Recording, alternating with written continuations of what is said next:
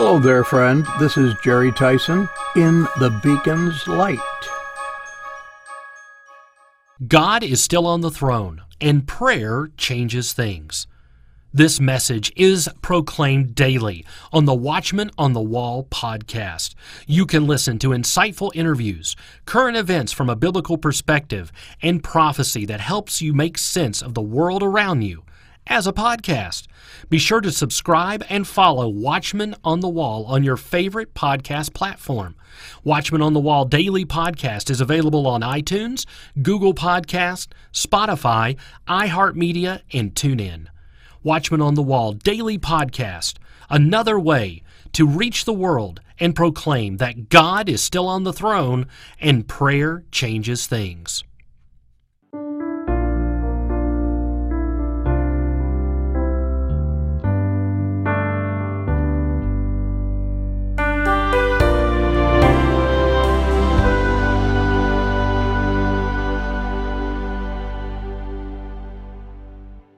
Once again, let's look at one of the shortest verses in Scripture, coming from God's One-Liners, commentaries on the shortest verses in the Bible. Today we're looking at John 11:35. Jesus wept. This is the shortest verse in the text of the King James Bible.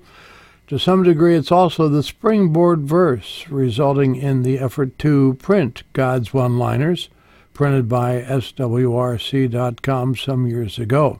A long time ago, when this writer was a teenager, our small church had a Sunday school teacher who invested heavily in the lives of his charges. Warren Bossert was his name. He had a love for the most unlovable people in the world, junior high school boys. Every month we had a class meeting. We'd be rounded up, and for a few hours, we'd be at the home of one of the boys where we'd discuss the things we wanted to do, activities we wanted to have, and have a devotion time. Oh, and of course, eat. Something junior high boys do very well. On a memorable evening, one of our number, Hank by name, was in a cantankerous mood. That mood turned the tables on him. Mr. Bossert surprised him at devotion time and said, "Hank, if you think you have something to say, why don't you teach the Bible study tonight?" On many occasions prior, when someone was asked to give a favorite scripture verse, John 11:35 would often be quoted. No one had to strain their brain to memorize that verse. It was easy to fall back on if not prepared with another. Hank, knowing his bluff had been called, accepted the challenge and gave a brief devotional on the verse. Actually, when he realized he really had to teach a Bible lesson, he got serious and gave us a good summary of the reason for the verse. So, just what is the message of the verse? Jesus is God. But while on earth, he was also very human.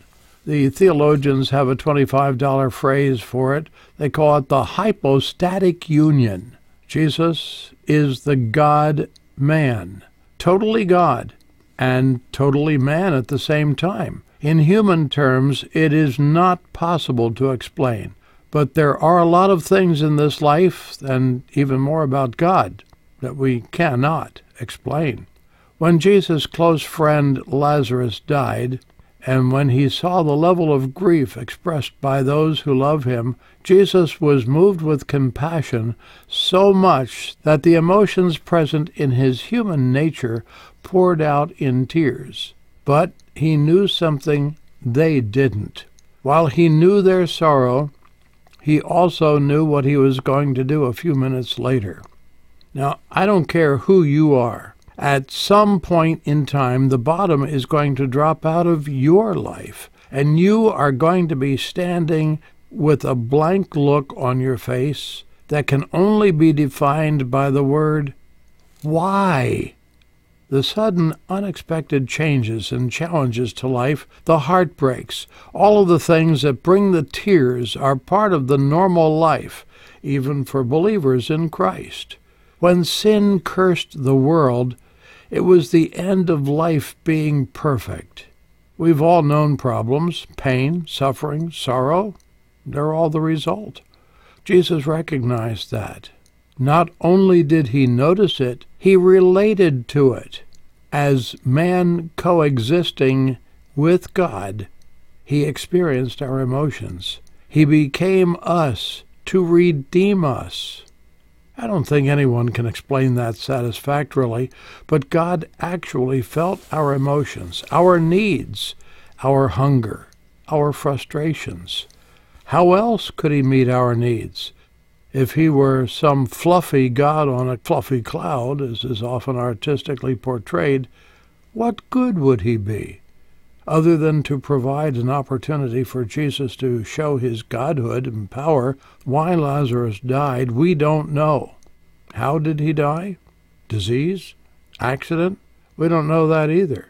Jesus knew the reality of the possible pain Lazarus had suffered. He knew the emotional roller coaster Mary and Martha, his sisters, were experiencing and their great loss that would affect their lives without their brother. He wasn't disinterested or detached.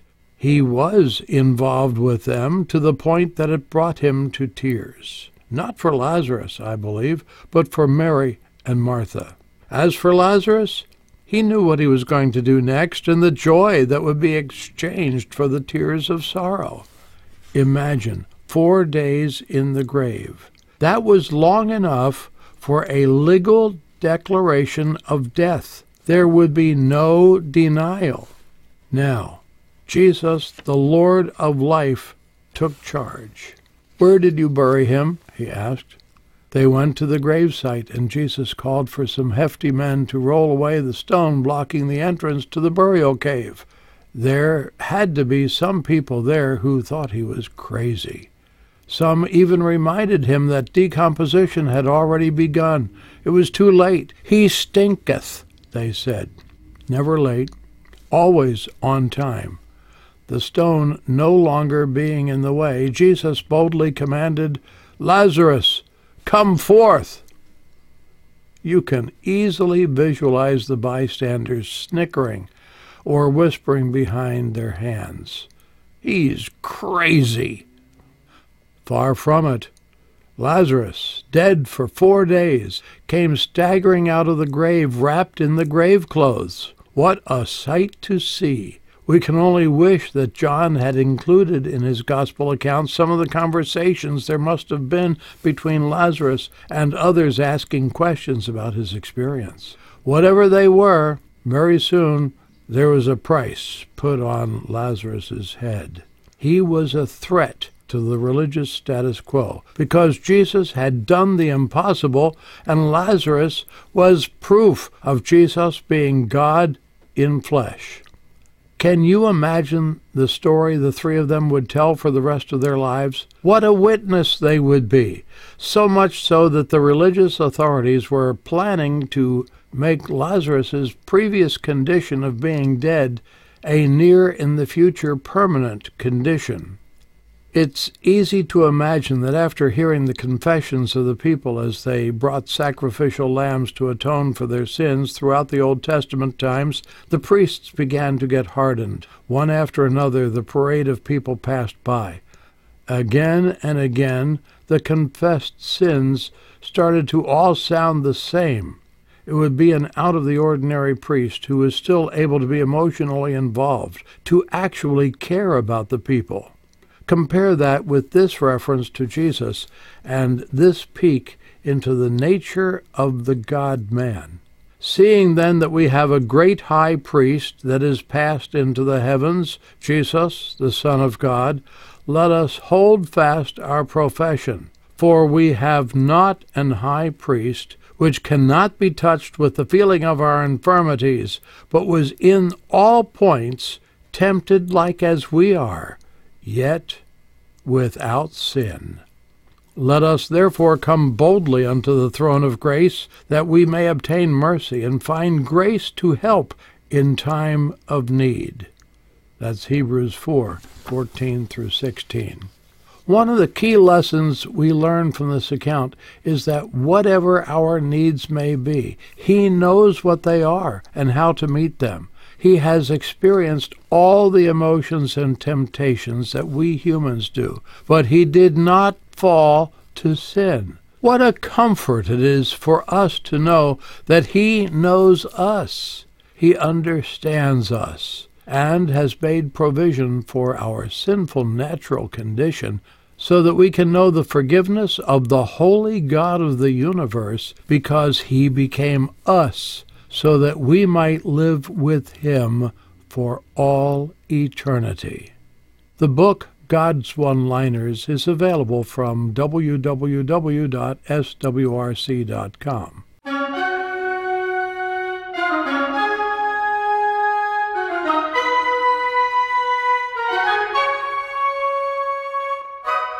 In the Beacon's Light is a production of Beacon Street Media.